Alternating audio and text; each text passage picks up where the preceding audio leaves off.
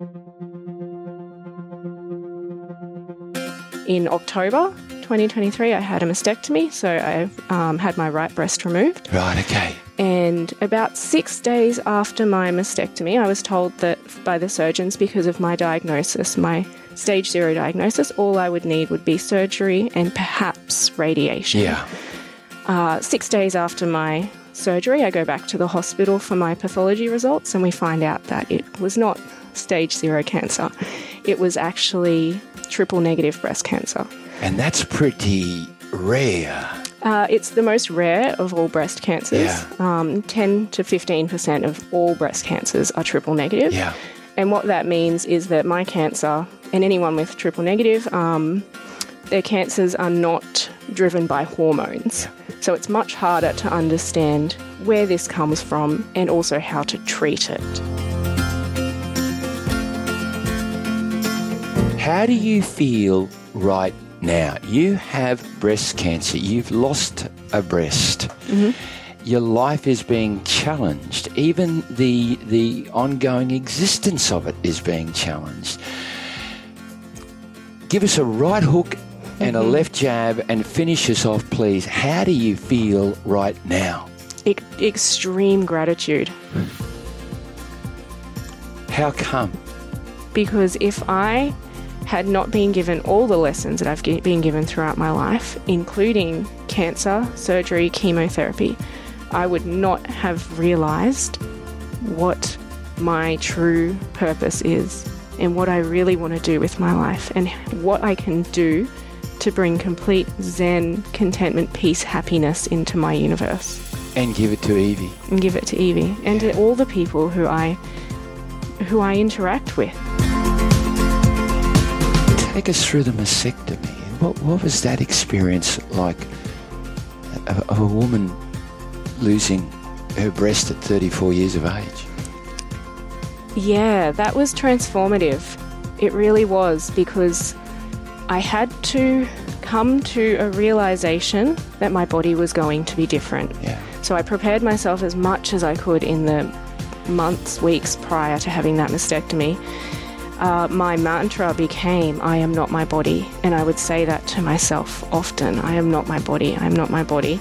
Because I'm not my body. My spirit and the core of who I am is not this external thing that you see.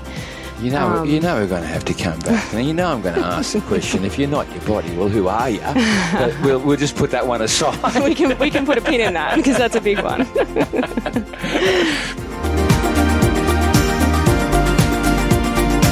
How do you feel about Louise Bennet right now? Oh, fabulous. I love her.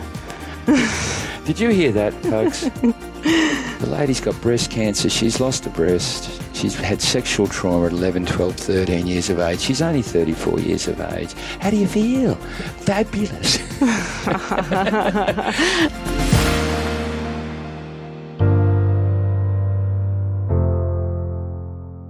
Yes, dear listeners, you've joined yet another episode of A Journey with Bernie and Chip. Welcome to the partnership, dear people. And I'm so glad to be able to announce that word and Chip yet again, because the partnership is one that is totally dedicated to bringing you not only terrific stories, it's really an invitation for you to join just two average guys who just happen to think that maybe there's a better way. A better way for what?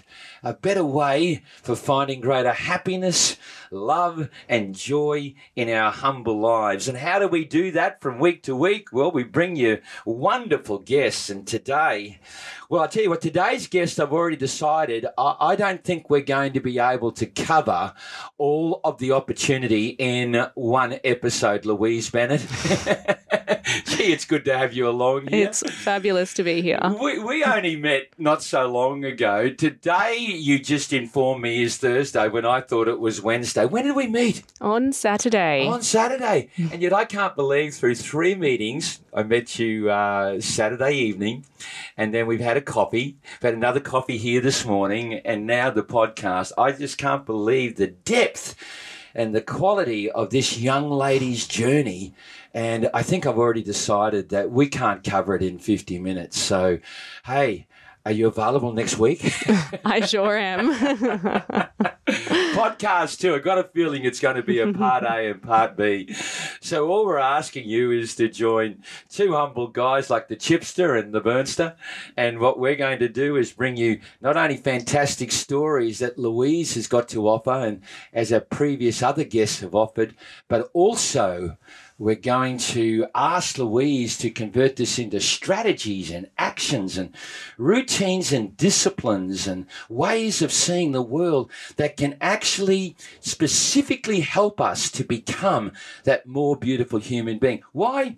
Unless we believe in reincarnation, we're only getting the one chance at this beautiful game of life. So let's maximize it. That's what it's all about, Louise. That is what it's all about. But your story, Louise, is so many faceted. I say faceted because I really don't know where to start. Because in our discussions, there's been so many interventions into your life that if we started there, you could offer our listeners so much. Why don't we grab the opportunity and start? Louise Bennet, 34 years of age, here in this podcast. Who is Louise today? Oh, that's still a big question, Bernie. I'm a person who is finding herself. Wow. I'm in a journey of, you hear the phrase doing the work, and I am very much doing the work right now, and just transforming my life into this vision that I always knew was possible. I'm a mother. I have a 4-year-old daughter, and Evie. I've met Evie. What a beautiful, beautiful little girl. She's an absolute treasure. Yeah. She is a treasure, and it's an absolute privilege to be a mother. Yeah. So that, that's really the core of my purpose at the moment is just being present with my daughter. Surely you have another purpose. But I also have many more. I'm also in this phase of just really embracing who it is that I am as a person. And in doing so, I'm discovering the things that I forgot from when I was a child. So I'm working on all these creative pursuits that belong to me, and just stepping away from who I was for, the previous phase of my life, living in, being a professional and kind of following that pathway that you think is the pathway that you need to take in order to be successful and happy. Yeah. And in doing so, I've found what true happiness is. Now, listen, I get all that. I understand all that. But for anyone who's watching this podcast on YouTube, they also recognise that the way that you presented yourself this morning, they could be excused for thinking that you've got alopecia. It's true. But I don't think it is alopecia. Tell us also about something that's very prominent in your life at the moment. So I also am currently undergoing chemotherapy. Yeah. At the start of 2023, I was diagnosed with breast cancer. Yeah. Found a lump in my breast. And I've been on quite a journey, discovering at the age of 33 with a 3-year-old daughter that you have cancer is quite life-changing, as you can imagine. 3-year-old daughter and single mum? And single mum. Yeah. Yeah. And so it's been a process of figuring out who do I want to be and how do I want to be throughout this process, and what kind of things do I want to do to optimize my health and well-being while also improving what's going on in my body, this very obvious thing that exists here in my body. Yeah. And so there was a period of exploring how I could manage this. And my initial diagnosis, to delve into it, my initial diagnosis was incorrect. And I was told that it was stage 0 cancer initially. And so when you're given that diagnosis, you think, what can I do that isn't invasive surgery? Yeah. And so I went through a process of exploration into that. But there was a point where my gut, my intuition said to me, I think it's time for surgery. Yeah. And so in October 2023, I had a mastectomy. So I had my right breast removed. Right, okay. And about 6 days after my mastectomy, I was told that by the surgeons, because of my diagnosis, my stage 0 diagnosis, all I would need would be surgery and perhaps radiation. Yeah. 6 days after my surgery, I go back to the hospital for my pathology results, and we find out that it was not stage 0 cancer. It was actually triple negative breast cancer. And that's pretty rare. It's the most rare of all breast cancers. Yeah. 10 to 15% of all breast cancers are triple negative. Yeah.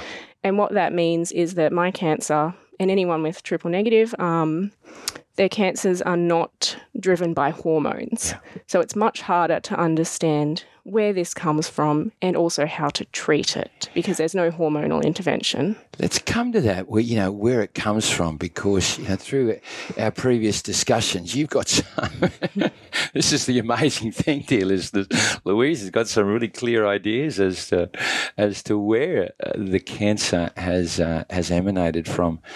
But let's just summarise what I'm hearing. 34 years of age, Louise Bennet, mother of the beautiful Evie, single mum. Dad's still in Evie's life. Yeah. Absolutely. Yes. And favourably. Yes. Yeah. Yes. You get on well, and Evie sees Dad a fair bit. You're well supported. Yeah. Mm-hmm. So you've got a loving family that's still in your life and who's Absolutely. helping you through your journey. But you've been diagnosed with a triple negative breast cancer that's already resulted in the removal of one breast. Yeah. This is Louise Bennet, 34 years of age. Take us through the mastectomy. What was that experience like of a woman losing her breast at 34 years of age? Yeah, that was transformative. It really was, because I had to come to a realization that my body was going to be different. Yeah. So I prepared myself as much as I could in the months, weeks prior to having that mastectomy. My mantra became, I am not my body. And I would say that to myself often. I am not my body. I am not my body. Because I'm not my body. My spirit and the core of who I am is not this external thing that you see. We're going to have to come back. Now, I'm going to ask the question, if you're not your body, well, who are you? But we'll just put that one aside. we can put a pin in that, because that's a big one. But you're not your body? No. And so the night before my mastectomy, I said goodbye to my breast. I wrote it a poem in the weeks up to, and I can share that with you. I wrote a poem to my breast and I said goodbye to it. And the night before... You can share it now? It's quite long. Oh, no, we'll do. Long we can poem find to a way breast. to share it, though. Podcast number 3. Yeah. Yes. But yeah, the night before, I'm standing at my beautiful partner's house. Yeah. Brendan, he's my soulmate. And I was at his house looking in the mirror at my naked body. And I said to myself, okay, tomorrow morning you're going to hospital and you're going to go through this process and you're going to wake up from anesthetic and your breast is going to be gone. Yeah. And I meditated and I stood in front of the mirror and I breathed it all in and I felt the feeling of what it would be like to wake up from general anesthetic and be in that hospital bed covered in bandages and all of that, and to look down and to see something different, see bandages but no breast. Yeah. And I actually put myself in that place. I could visualize it. I could feel it. I actually felt what that was going to be like, and that prepared me very, very well. Yeah. And so when they took me into hospital the next day, there's a period of about 6 hours where actually there's nothing happening. You have to be admitted early in the morning. Yeah. Surgery is scheduled for about 1 p.m. and you don't even have your phone with you. They take all of your belongings, everything. You're there in a surgical gown and you have a TV and you're in a room with other patients waiting for surgery. And in that whole time, I just stood in the halls. I did yoga. I breathed. I held my breast. I said goodbye and I was ready. Yeah. And so once I came out of that, it was easy. It was easy because I'd prepared myself. Wow. And so there was the days afterwards, obviously you're healing from quite major surgery. There's a drain with fluid leaking from your body. It's not comfortable. Thankfully, I didn't have my daughter with me for about 5 days afterwards. Her dad took her, which was fabulous. So, I didn't have to worry about being a mum in that time. I could just rest and recover, which was extremely valuable. Of course, I missed her so much, though, as well. But, I had that time to come to terms with the changes in my body. Yeah. And ever since then, there's only been one moment where I've looked in the mirror and looked at my body and felt this sense of, it was close to repulsion, akin to repulsion, of, this is a weird body. This is different. But I breathed through it again. I just took some deep breaths. You are not your body. And ever since then, I've had complete acceptance. And so I told myself, post-mastectomy, I'm not going to change the way that I dress. I'm not going to change the fact that I wear a bikini at the beach. Yeah. I'm not changing anything that I would normally do. And I've kept that promise to myself. Yeah. And I think that that's really helped me as well, just have acceptance with what my body looks like now. There is so much going on here. Like I don't even know what question to ask next. The breath work you've mentioned before, that's different than meditation. It is. Yeah. It is. Can you explain the process of breath work and how it works for you, for us, for those that go down that pathway? Sure. So meditation and breath work are, in a sense, one and the same. It's just a different way of doing something, because when you're meditating, you are focusing on your breath, but breath work is more intensely breath. And what that does, depending on the type of breath work that you do, because there are actually many, many types. Yeah. But what we did on Saturday was a very intense type of breath work of bringing, really adjusting the levels of oxygen in your system. And what that does is changes the chemistry in your brain. It changes the energy levels. It changes, exactly. It completely changes the frequency of your body and the energy that you're emanating. And in doing so, you can change your entire field. What's field mean? Your energy field, your Taurus, your aura, what you're emanating out into the world. Aura, yes. But I'm a Virgo, not a Taurus. yeah. So there's different words for the same thing. And I mean, in sharing my experience from Saturday, I've done breath work many times before. And often when I do it, I cry. Because breath work is a release. It's an opportunity for, if there's something stuck in your body that's harming you or hurting you, pain from your past or pain from a relationship or from an interaction with another person, it's a way to bring that out of your body. And crying is so therapeutic. Yeah. And breath work can help you bring those things up, and you can cry and it's released and it's gone from your body. And it's out there in the universe. See, I'm finding this absolutely fascinating, because there is an inference that many of our listeners would have the right to question at the moment. Even the concept of the intimation that all of our past experiences are somehow still stored in our body. Like, most people would probably think you have a past experience and guess what? I got over it, I've moved on from it, and it's no longer within me. Although, if people are honest with themselves, they would recognise how much of who they have become today is actually a reflection and an interpretation of all those past experiences. And we also know many people whose attitude towards life or vision of life is still tarnished by things that have happened in the past. So the past still live in there today. Yeah. Absolutely. So there's a fabulous book called The Body Keeps the Score. Jeez, I've heard that book so many times. Oh, it's brilliant. Yeah. Bessel van der Kolk, and he's done all of this research, university-based research into how trauma sits in our body. It actually sits there unless we learn how to release it. Let's give it another plug. What's the name of the book again? The Body Keeps the Score. I've got a feeling this is going to be the 2024 book. The Courage to be Disliked by the two Japanese philosophers won 2023 on this podcast. But I've got a feeling this one is going to be elevated very quickly for the next 6 months. The Body Keeps the Score by? Bessel van der Kolk. Okay. So, all this stuff about emotions, trauma experiences being held in our body. It is true. Yeah. It is true. And unfortunately, most of us don't have access to regular therapists, psychologists, the people that we need to process the things that we're holding on to. So how can we learn to do it ourselves?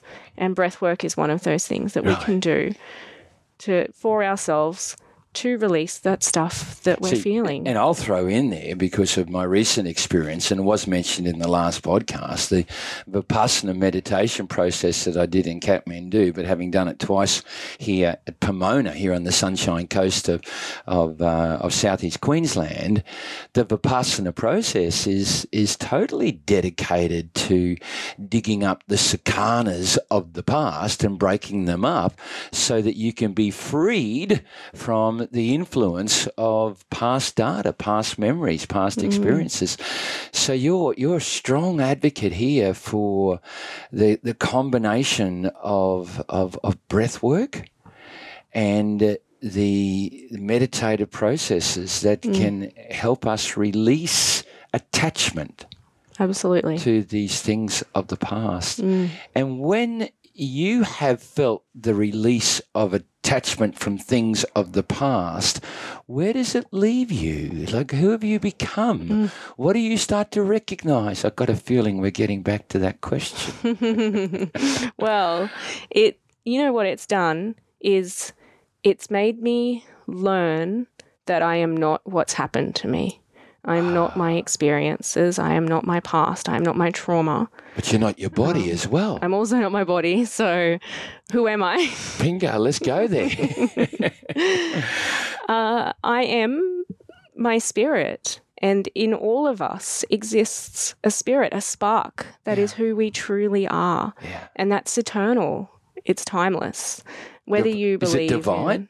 Absolutely, it's divine. So some people would call it God? Some would call it God. You're saying that we are God? Yes, absolutely. So, we all have our own interpretations, but aren't we all just divine beings that exist on this earth? And you can call it what you want. You can call it God. You can call it soul. You can call it spirit. Energy. Essence. Yeah. All beautiful words. Force. Yes, absolutely. Yeah. And you bring that into yourself. And if you truly believe that you are these things, then how can you treat yourself as anything other than divine? Right.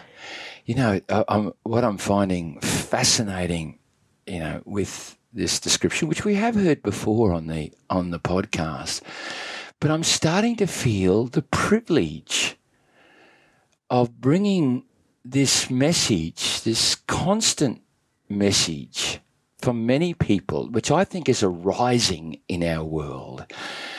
There's too many young people like you, Louise, and I can say that being twice your age, that talk about the universe, that talk about the spirit within, and they're becoming aware of something other than the learnt life, the learnt existence, the evolutionary life that said, no, this is who you are. Mm-hmm.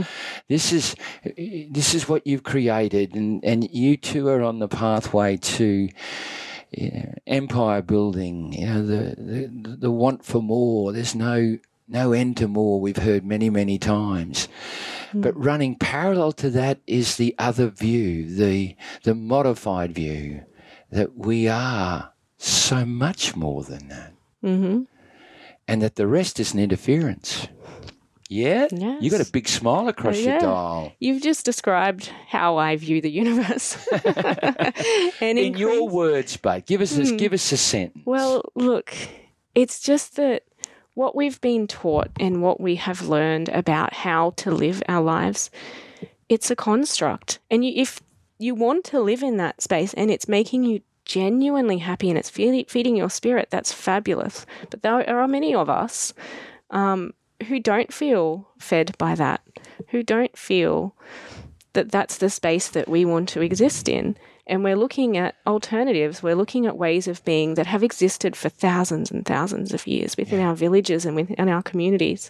And we're finding ways to bring that into our lives now. Because we don't want to live in this space of hurt or of being shoehorned into an idea of something that doesn't align with who we feel that we are. I found it interesting. You said that it's okay if you're if buying into society's paradigms of success and all the modelling that goes on television and if buying into that and the want and the creation for more. I'm making it up now. The $1 million property and 3 cars and the mortgages that go with it. 7-figure bank account, et cetera, et cetera. There's metaphors for all of that. But you just said if it feeds your spirit, it's okay. Do you honestly believe that? No, I truly do, because it takes all to make a world, right? Yeah. That expression is true. Yeah. And there is a balance in the universe. There's a balance. Excuse me, now you got a balance. Now you want a balance. You said before it's true. I'm going, no, I'm thinking to myself, I reckon you've got to find the modified existence because the other world is going to torture you. It's going to create a strain and a stress over time.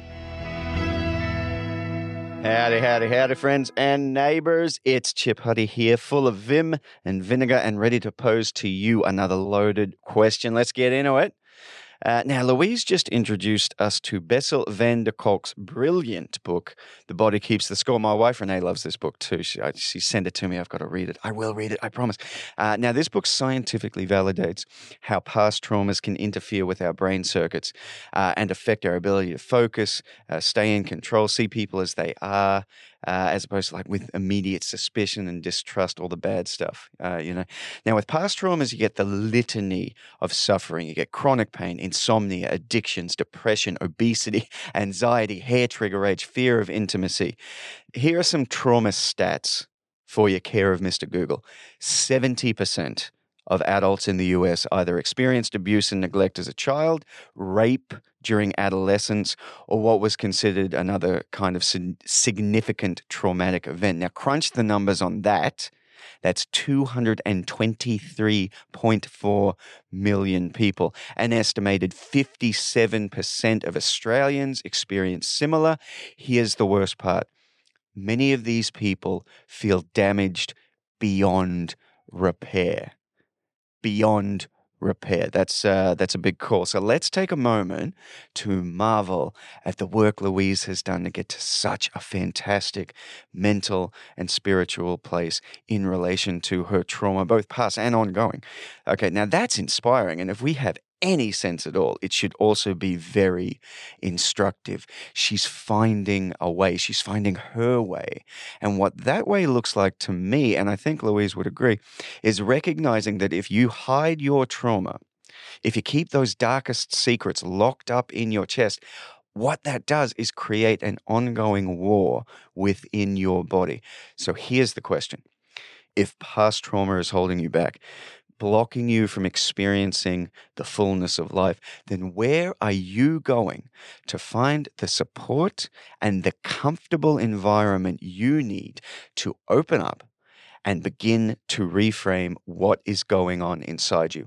What are going to be your release valves? For Louise, it's been breath work and meditation. For you, maybe it's yoga, Tai Chi, prayer groups, whatever speaks to you. But what does speak to you? What will it be? How are you going to set about winning the war inside you? What do you think of that statement? Well, fight me. Come on, Louise. I will Come on. fight you. No, I do think still that those people exist that are fed and feel truly at peace in that world. In that pursuit. But I think that the percentage of those people is very low. Okay. Well, that's interesting too, and I look forward to further podcasts revealing how that happens and how such people still find their ultimate and sustainable joy. And as I say that, I should have a wry smile on my face because I can clearly believe that for the first 50 years of my life, I was on that journey, but nothing like the journey of the last 5 years that has stimulated and inspired a whole different state. In fact, it's quite unnerving at times because it requires a different identity. Can you relate to that? I can. Yeah. Yeah. Yeah. How has your identity changed over time? I used to be not at all the type of person that would come on a podcast. Let's just start with that. I had extremely low self-confidence, very unsure of myself, questioned all of the decisions that I made, didn't feel... I remember a point in my life, maybe around the age of 26, and just thinking so vividly to myself, that kind of life is just not for me. Yeah. That's not the life that I've been given in this lifetime. And what I was referring to was a life of contentment and of peace and of ease and of comfort. Yeah. I genuinely, truly believed that I was destined for a life of constant struggle, of pain, of heartache, of trauma. Wow. That's what I believed my life was going to be. And look at me now, I am absolutely not that person anymore. I'm so vibrant. And even in the midst of cancer, that's this much of my life, as opposed to the wonder. This is a podcast, so I shouldn't be just using visual interpretations here, but, it's the tiniest little speck. Cancer is the tiniest little speck as opposed to all of the wonderful things in my world. But the person 10 years ago would not have believed that. So my identity has completely shifted. Yeah. Completely. How do you feel right now? You have breast cancer. You've lost a breast. Mm-hmm. Your life is being challenged. Even the ongoing existence of it is being challenged. Give us a right hook and a left jab and finish us off, please. How do you feel right now? Extreme gratitude. How come? Because if I had not been given all the lessons that I've been given throughout my life, including cancer, surgery, chemotherapy, I would not have realized what my true purpose is and what I really want to do with my life and what I can do to bring complete zen, contentment, peace, happiness into my universe. And give it to Evie. And give it to Evie and to all the people who I interact with. Yeah. Well, dear people, you might consider this an interruption to the podcast. Not so. It is a glorious invitation. An invitation for you to join me and many, many others on that mighty trail to Everest Base Camp in Nepal. Or maybe you'd prefer to do Gokyo Lakes. Yes, you've got two choices there and both of them will not let you down. Why? Because you'll be walking under the shadow of the most powerful forces of nature upon our planet.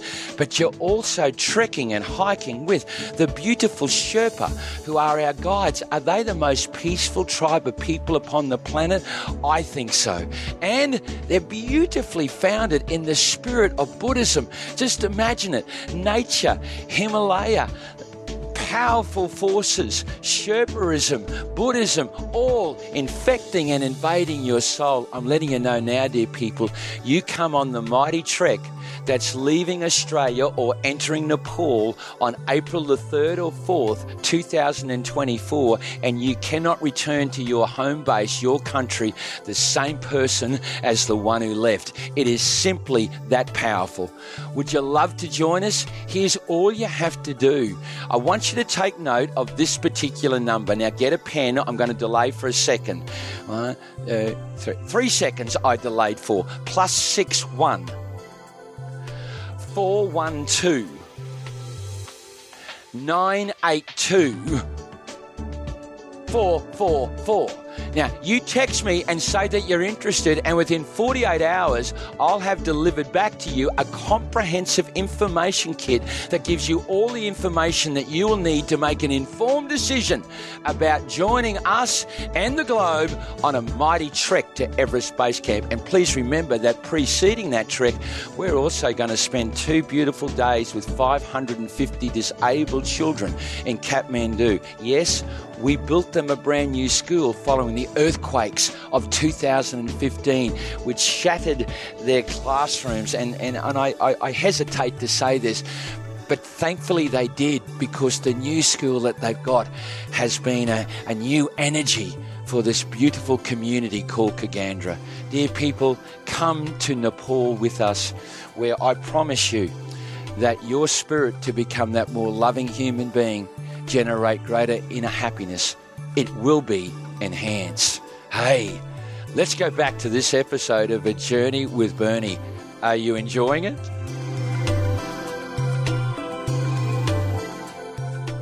Hey, I started this podcast with the concept of let's just look at you as a 34-year-old, and I thought we'd go back. I think we should go back a little bit. And for the first time in a long, long time, because I've always valued spontaneity and impromptuness, but you sent me an incredible bio here that actually is a chronological a journey of your life, And I've got some things highlighted here, and I would just love you to respond to them. You go. When you were born, it says here that you cried for the first 6 months of your life, and your parents and others could not work it out. Why were you crying? But you actually believe it was a forecast of the challenges that you were yet to overcome. Could you explain that a little bit more? Absolutely. I know you probably didn't believe it back then, but in hindsight, you actually saw that crying, or for whatever reason. It wasn't just a prickle in your nappy, that there was a reason for that. Can you elaborate on that? Okay, I can. I'm going to get woo-woo here. Go woo-woo. So when we come into the world, we are the most connected to spirit that we'll ever be, because we've just come directly from whatever source you want to say it is, God, wherever. We've come directly from that place. Yeah. So we're very connected. But obviously we're not in the body to be able to express that. And so we come in with knowing. And, my parents always tell this story about how I cried for 6 months, and they took me to doctors and everybody, and nobody could work out what it was, and it's not reflux, it's not this, it's not this. Why does a baby cry for that when they've got nurturing and they've got love and they've got everything that they need? There has to be a purpose. And also my background is early childhood development. Yeah. And I understand that when a baby cries, it's communication. Yeah. And so there was something that I was trying to express. Yeah. There was something I was trying to say in those first 6 months. And I believe it's intuition, and I'll never be able to prove this, but I believe that it was me coming from source and saying, oh, this is going to be hard. There's some stuff that I've chosen here that I'm going to face, and it's going to be hard, and I just need to get this out now, because then I have to be strong. Coming from source, what does that mean? Well, source is the word that I use for wherever we are before we're here, and wherever we go to after we're here. Yeah. See, even that is a message and a challenge to some of our listeners. Absolutely, it is. It's a challenge for many people, and I accept that is a tricky concept. But even early in your beautiful childhood, despite the tears, the environment was loving. It says here that you came to truly love nature. What was your experience with nature in your early childhood? I was so privileged for a period to live in Katherine in the Northern Territory. Wow. And so I recall being very young, 3, 4, 5, 6 years old, exploring Katherine Gorge and just being in that sacred place. It is an absolutely beautiful part of the world. And we would go there on weekends and just explore. My siblings and I would just be exploring, looking around, finding things, swimming in the gorge, which I think actually had crocodiles in it, but we didn't care, It was just this absolutely incredible experience to love nature. And so, at home we would always be outdoors playing. And I recall one year my brother and I had this huge mud pit in our backyard, and we just play in the mud, and just that opportunity to be in nature was really valuable. what do you see in nature that is valuable to you? Nature is us. We are not separate from nature. We are part of nature. Yeah. And humans have this innate drawing to be in nature that we often suppress or ignore. But it's part of who we are. When we ground, like, put our body on the earth, or spend time looking at the stars, or hear a bird and tune in to what that bird is saying, we feel at peace. We feel contentment. Nature brings us that peace and contentment. And it might take some time if it's not something that you're used to, but nature is really just part of us. We're going back home when we're in nature. So as you say, my body is not my body, and that you are of source, I think you're intimating that the plant, the physical touch of a plant, is so much more than the leaf and the branch. The animals are so much more than the skin of a kangaroo and its great hind legs. Mm-hmm. It too is separate from what we see, is separate from source, but source is in nature. Absolutely. The same source? Same source. There is a spirit in everything. That's fully, truly what I believe. A spirit or the spirit? A spirit. We all have a unique spirit. Wow. So I have, if I can give you a meditative experience, I was meditating one day and I had no intention, so it was just a very still meditation, and it came to me that I remembered when I was a rock in a stream. My spirit was in that rock in the stream, and then I saw the lifetime of that rock being in a stream and just being eroded over a long period of time. And then the spirit chose to leave that rock and moved into, into something else, and it moved on and on and on, and then it's ended up here in me. And I believe that the spirits in all of us have been elsewhere before. This is why I say it's an absolute privilege to be part of this podcast. And the privilege, by the way, has grown over time, because I think there would be many listeners listening to what you just said and going, that's woo-woo, off with the fairies. But I've got a feeling that in time, that the essence of what you are saying is actually going to be scientifically proven. And in a funny, like, we attended a workshop that was actually called Quantum Physics Meets the Soul on Saturday, and the quantum physics, I think, was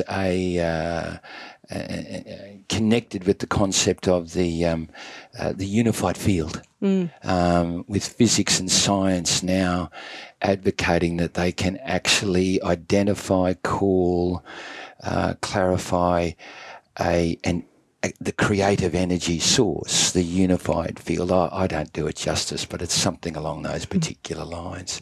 So science is heading towards validating what we actually once called God, I think. Science is catching up to what humans have known for millennia. Yeah. Or what humans have... They've known, but they've also created it. They created it under the frameworks of religiosity too. But they had to place it somewhere. And so rather than it just being in the religion or spiritual category, something way outside of ourselves, science is now appearing to catch up and explain it. What, true? You're going. Your head's going up and down. Yeah, absolutely. Yeah. I mean, humans have always felt this need to put things into a box to be able to explain it more clearly, and so hence religion or all of these different frameworks that exist. But they're all the same. Yeah. Across all of the millennia, across all of the history, whatever framework we've created, it's always the same at its core. Yeah, God different words for the same thing. Yeah. And science. Now we just have the tools now. We've got technology that we never had previously, and it's catching up to be able to explain these phenomenon. I got a mate who says that nature is God. I have a poem called Nature is God. Wow. I must introduce you to my good friend Tony. We'd have a lot to talk about. Hey, so it moves on to a part in your adolescence. Now, rather than me just read this paragraph here, there was a trauma that occurred in your adolescence. I'll let you elaborate on it, please. What happened when you were young girl? Yeah, unfortunately, at the age of 11, 12, 13, I experienced sexual trauma from a man who was known to my family. Yeah.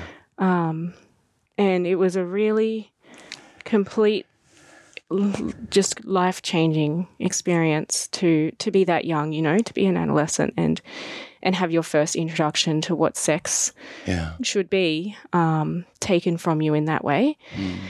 It definitely, that is the trauma that sat in here the deepest and the longest. And this occurred once, twice? Or? It was over a few different, it wasn't just the one incident. Was it over years, months? 11, 12, 13, so 3 years. Wow, 3 years, yeah. And at that time, I know it sounds a funny question, but this is the question of the ignorant, you know. Did you feel it as traumatic at the time, or does it become traumatic as hindsight of what and recognition of what has happened starts to surface? At the time, I was confused. I was very, very confused, and I did not understand what had happened to me. So it didn't feel traumatic in the sense that of what you would imagine trauma to be. Yeah. But I also understood that it shouldn't have happened. Yeah. And that to talk about it would be uncomfortable and taboo. And so you didn't talk about it with anybody? Not until I was in my 20s. Yeah. I held on to it for a very long time. And therefore, what was the effect? This occurred between 11 and 13, and you're in your 20s. Like, who have you become as a result of that trauma when you're in your 20s? So what the experience did to me was taught me that the world can be an unsafe place. Right. It taught me that people are not always kind and gentle and loving, and that bad things can happen to children like me. And it caused me to take on in my family this role of protector, because I understood if this can happen to me, and this is a person known to my family, if this can happen to me, it can happen to my siblings. And I just took on this role of really trying to protect them, really trying to protect them from any sort of harm, any harm, not just the harm from this person. Yeah. Any potential harm that could bring that could come to them. And it became overwhelming, very overwhelming to think in that mindset. And then I took that with me into every relationship that I've had up until the age of 30. Every relationship in my life, my friends, romantic relationships, I took on this role of trying to protect this person. I believed that it was my responsibility to protect them from any harm or pain that they might experience. Yeah. So this is the emotional and the psychological manifestation of what happened to you between the age of 11 and 13, that you are now the protector of all. And that's a very stressful place to put yourself in. Well, particularly when you're aged 18, 19, 20 and you're exploring who you can be, and yet it's already partly defined. You're the protector because the world's unsafe. Yes. And you therefore don't want other people to experience what you're still harbouring too, I might add. Oh, it's the blind leading the blind when you're trying to do that. Yeah. Elaborate on that statement. What do you mean by that? Oh, in trying to protect others, I often ended up hurting both of us. Right. Because you can't, you have to heal yourself first before you can attempt to help somebody else. But also other people need to want to be healed or want to be protected as well. Yeah. Or want to to take that step to support themselves, Yeah. you know? But as their protector then, did that also put a pressure on them that they didn't embrace and enjoy, and so therefore that becomes the stress in the new relationship that you're trying to, formulate and grow? Did your protection of them and being that role, did that put a pressure on the relationship? Oh, I'm sure it did. Yeah. Yeah, because there's a level of control when you're trying to protect somebody.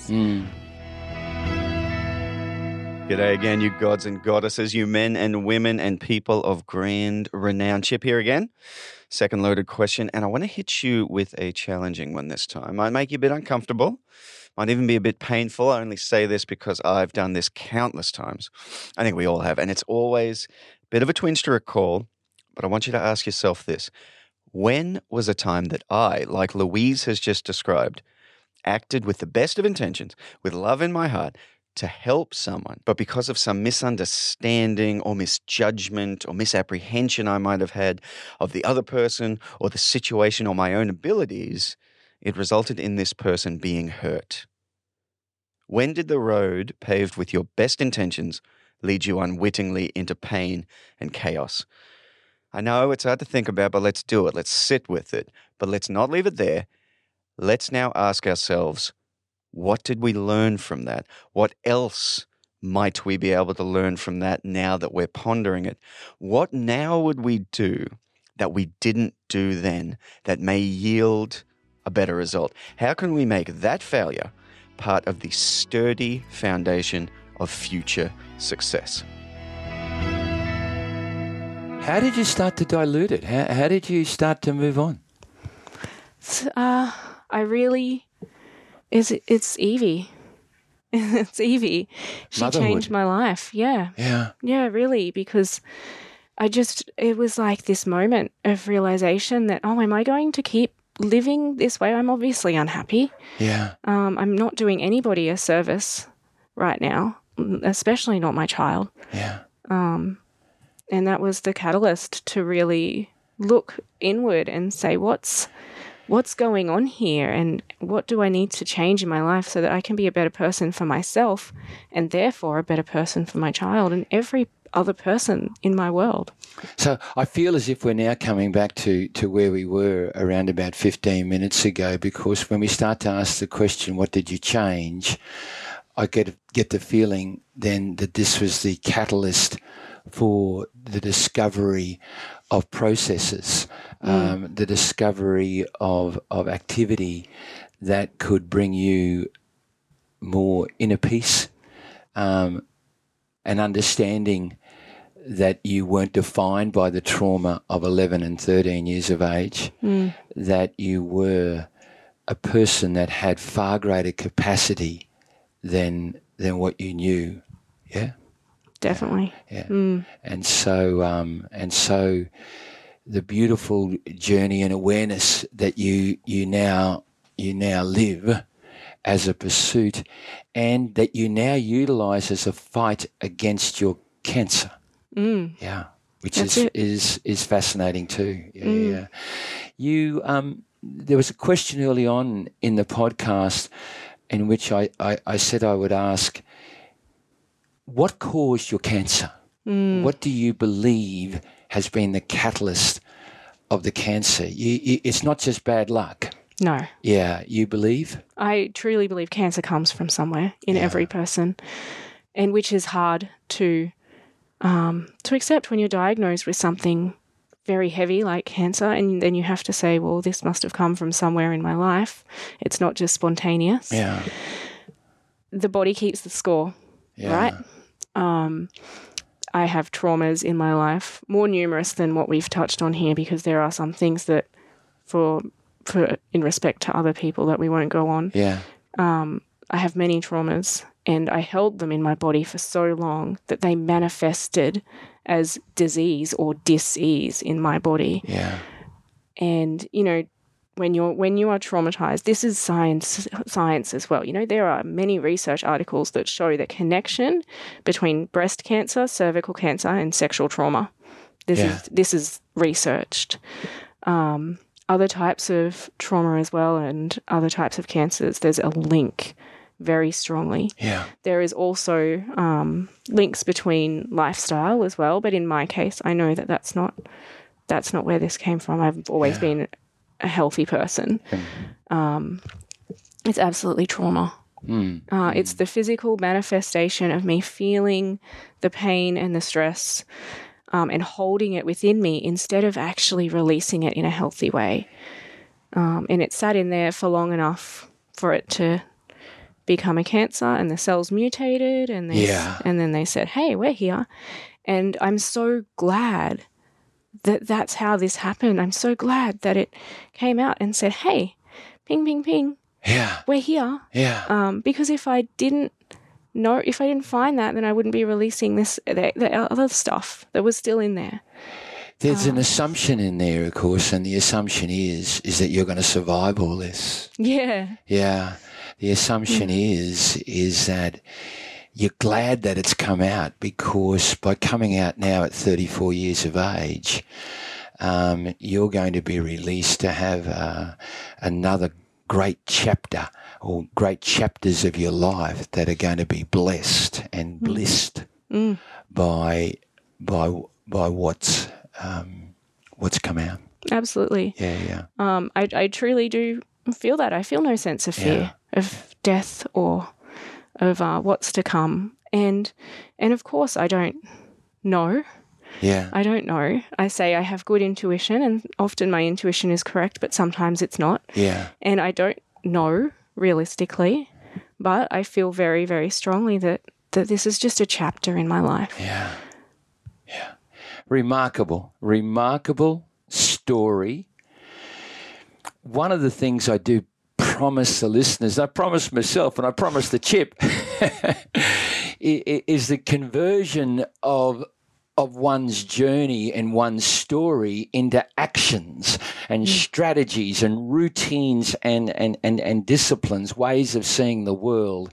So as we start to wind up, we're going to try to crunch it a bit down to that level of thinking. You know, what do we actually do to be able to arrive at the place and the space that you are at? So that's where we're going to start. In a definitive sentence or two, how do you feel about Louise Bennet right now? Oh, fabulous. I love her. Did you hear that, folks? The lady's got breast cancer. She's lost a breast. She's had sexual trauma at 11, 12, 13 years of age. She's only 34 years of age. How do you feel? Fabulous. If people want to head in that direction, give us an action. Give us 2 actions, 3 actions, 4 actions. What must people do? What's fundamental? What's uncompromisable in order to find such joy and love in your life? So obviously I'm going to say meditation. Yeah. Just try it. Meditation, breath work. Stop on the meditation there for a moment, because I just want to throw in there. Listening to a podcast yesterday, not my own, folks, by Thich Nhat Hanh. Yes. He's brilliant. Yeah. One of the great Buddhist monks who's no longer with us. And Thich Nhat Hanh in this podcast said, you meditate daily. He didn't say, every second day, daily, because if you don't, you actually don't experience life on a daily basis. You meditate to experience the fullness of life on a daily basis. If you don't experience the fullness of life in a day. You must meditate, he was saying. Meditation is your touch of life. The rest is an illusion of mind, he was suggesting. I found that quite powerful. Incredible. So we've got to seek meditation just like we seek a visit to the gym, just like we seek food on our table, food to consume. Meditation is fundamental, is what you're saying. Yes. The energy that you put into maintaining your physical health, give your mental health and your emotional health the same respect. Makes sense, doesn't it? Makes sense. Okay, that's one. Give us a second one. All right, so breath work. Yeah. which can be combined with meditation. Do the 2 in the 1 and you're knocking it out if time is a constraint for you. I feel we need to say there and recognise that the breath work is important because of its connection to the various energy levels. They call it chakras, don't they? Yeah, all of the chakras. Yeah. That flow through our body, but some of them get blocked. Some of them aren't flowing, and so therefore our connectedness with spirit isn't as harmonious as it could be or should be. Right? The breath work is a way to release blockages so that we can be harmonious, congruent, synergetic with source, with spirit. Call it what you may. Is that your interpretation? Yeah, for sure. Yeah, great. Yes. Okay. Yeah, very much. It connects us. Okay. So we've got meditation, we've got breath work. Third? Cold immersion. Now, this can be a cold shower in the morning. It can be, this is hilarious. My naturopath was the one who said, start doing cold showers because it gives you a dopamine hit and it helps What's dopamine? So it's a chemical in your brain that makes you happy. It's a happy chemical. And so shocking yourself with cold helps change the chemistry of your brain so that you feel happier. Yeah. And so my naturopath said, start cold showers. And I said, hell no. I was the person that was shivering in the freezer aisle at the supermarket. Yeah. I was not going to get in a cold shower. Yeah. But he planted a seed and I said to him, all right, I'll do it. And I committed. And I'd start off with like 3 seconds in the cold and I hated it and I got out. But then I built up to 10 seconds. And then I built up and I built up and built up. And now I just exclusively have cold showers. And exclusively. Day and night. Or actually at nighttime, not so much. At nighttime, if I'm on my own, I will. But sometimes. Summer and winter? Yeah. Summer and winter. I started this in wintertime. Yeah. I also do ice baths and I do cryotherapy. So what was it? Cryotherapy? Cryotherapy is going into a chamber that is at negative 80 to 115 degrees for 3 to 5 minutes. Negative. That's really cold. It's very, very cold. Okay. Right. And I started doing that just to explore it, but then also it's very, very good for reducing side effects of chemotherapy. Okay. So, of course, at the moment it's... Do doctors suggest that it's very, very good? Doctors, some of them, yes. It depends on where they're at in their path of understanding, but there is science, there is research again about the benefits. Yeah, you don't do what I do. You don't wake up and put on the warm water first, then just ease into the cold. No, I find that worse. I got to go straight into the cold. Oh, that's the only way I can do it. Really, you've done Nepal and stuff. I just got to be a bit braver, I think. A bit braver. Louise, we're winding up now. You've got 1 minute, 90 seconds to say anything that you want to any listener out there. They may be going through a trauma. They may be going through a cancer. They may be going through the challenges of life, But if you had the microphone and I said, here's the world, and you got 90 seconds to speak to the world, what's your message? Just when something feels like it's resonating with you, listen to that voice. So if this podcast is resonating with you and you're thinking, I really should start meditating, listen to that. Yeah. If there's something that is in you that you've been ignoring, listen to what it's trying to say to you. If you're feeling somewhere in your body that there's pain or there's hurt or there's a passion that's wanting to come out, let that come out and explore where that's going to take you. Yeah. Because at the other end of that exploration is freedom and peace. And I would love for the entire world to find a way to feel that freedom and peace. I would love for the world to feel how I feel right now. And I understand that when I say things like that, people look at me and they say, you've got cancer, Louise. But the way that I feel is so whole. I would love for everybody to experience that, what that feels like. Well, Louise Bennet, all I can say is this is the 4th time that I've been in your company, and your presence.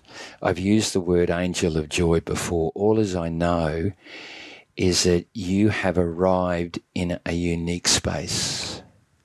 I don't often use this phrase, and I certainly don't use it in the way that I've heard it used before.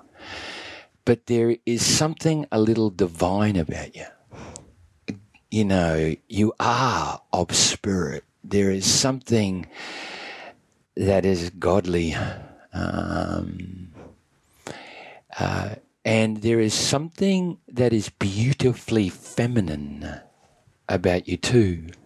The divine feminine is the phrase that I've used, but there aren't too many people that I meet where I'm really comfortable to use those two words and link them with a person.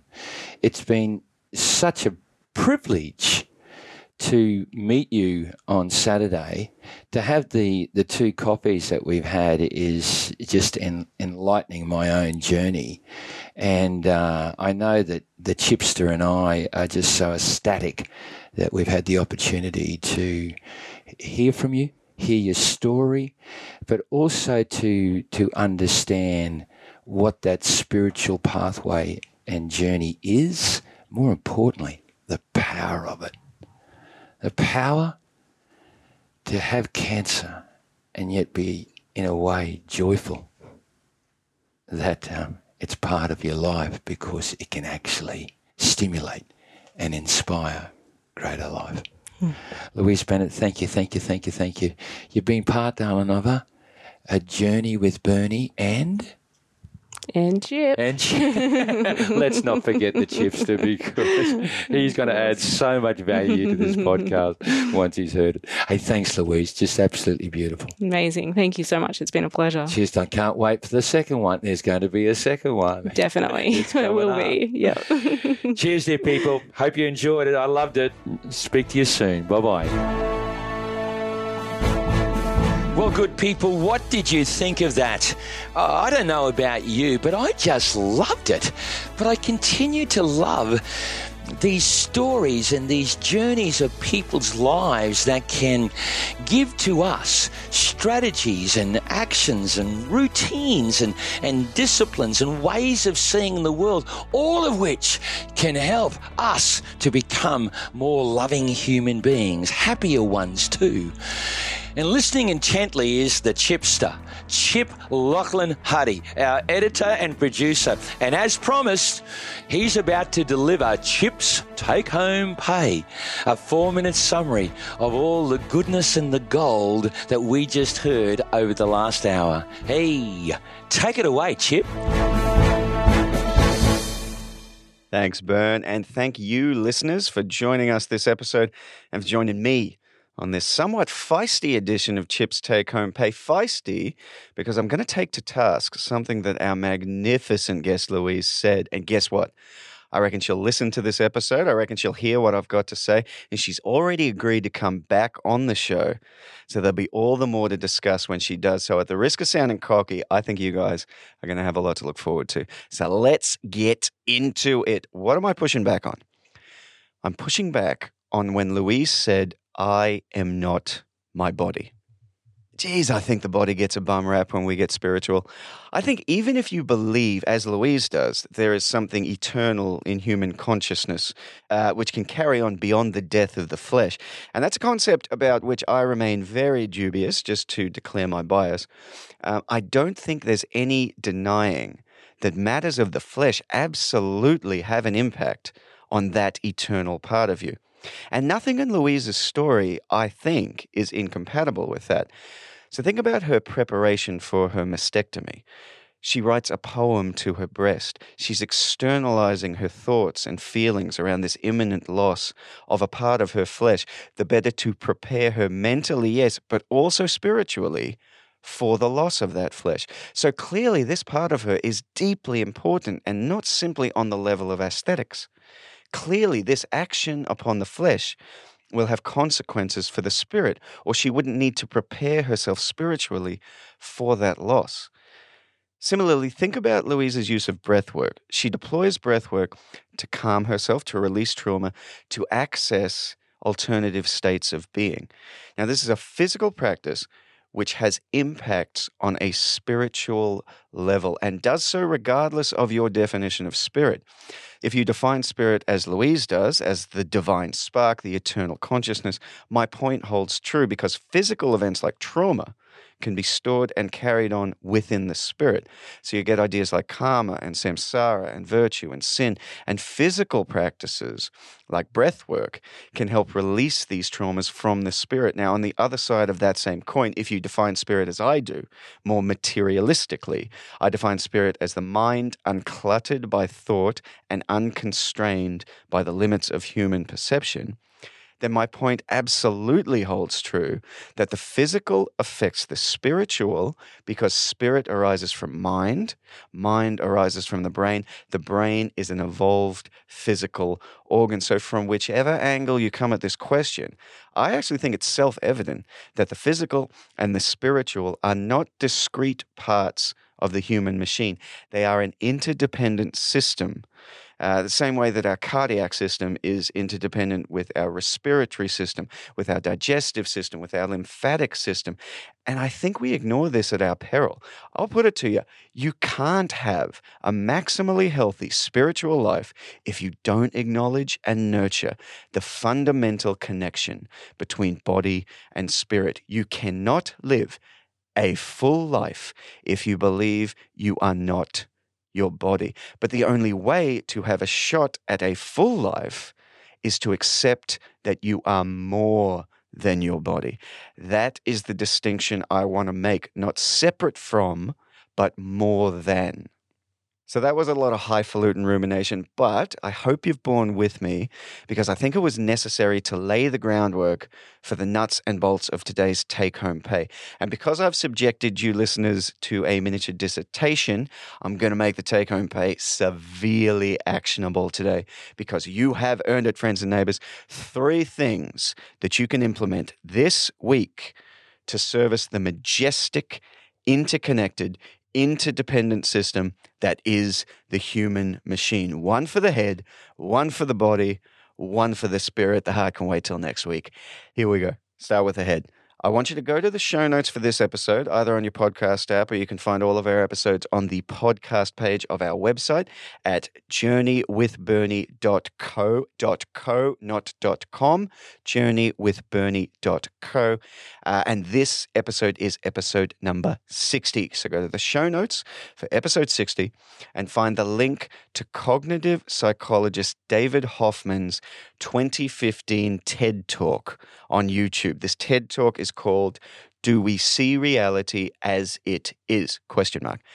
And this thing is fascinating, guys. So it's about his interface theory of perception, how he believes our perception of reality is entirely evolved through natural selection, but doesn't actually and can't actually represent reality as it is. Now, it's a bit dense, but I highly recommend it if you're interested in a robust scientific interrogation of human consciousness and, by extension, human spirituality, because spirituality is all about our perceptions, both inward-facing and outward-facing. Check it out. Let's move on to the body now and allow me to ruffle some feathers. Every single one of you should be doing some form of resistance training. Calisthenics, weightlifting, resistance bands, doesn't matter. Just get started and keep going 3 times a week. No more than an hour is a good goal to aim for. It's the reason I've been to Everest Base Camp twice with joy and not suffering in my heart. It's the reason I'm good at photos and video because I can hold that camera steady. It's the reason the ladies love me. So get out there, lift something heavy, and then do it again and again and again. Lastly, definitely not leastly, we move to the spirit. Guess what I'm going to suggest?